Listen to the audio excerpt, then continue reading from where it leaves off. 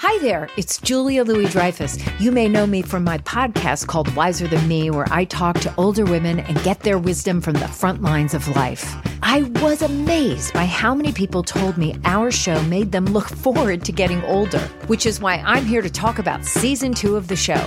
Sally Field, Billie Jean King, Beverly Johnson, Ina Garten, Bonnie Raitt, just to name a few.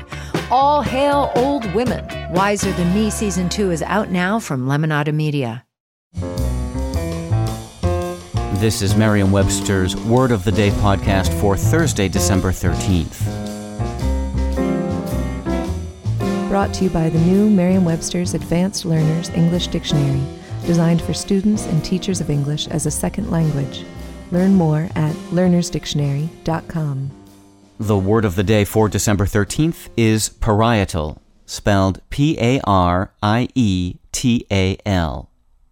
Parietal is an adjective that means of or relating to the walls of a part or cavity. It can also mean of relating to or forming the upper posterior wall of the head. Parietal also means when used of an ovule or a placenta attached to the main wall rather than the axis or a cross wall of a plant ovary.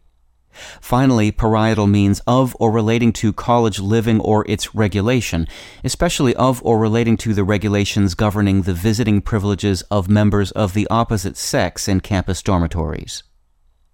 Here's the word used in a sentence from the Harrisburg Daily Register.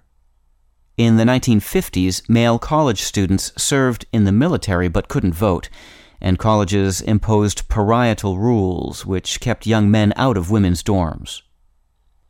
15th-century scientists first used the word parietal from the Latin word paries, meaning wall of a cavity or hollow organ, to describe a pair of bones of the roof of the skull between the frontal and posterior bone.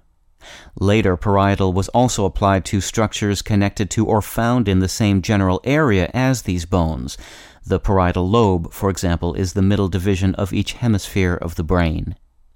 In the 19th century, botanists adopted parietal as a word for ovules and placentas attached to the walls of plant ovaries.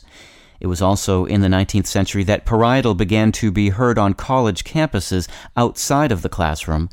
In 1837, Harvard College established the Parietal Committee to be in charge of all offences against good order and decorum within the walls. With your word of the day, I'm Peter Sokolowski.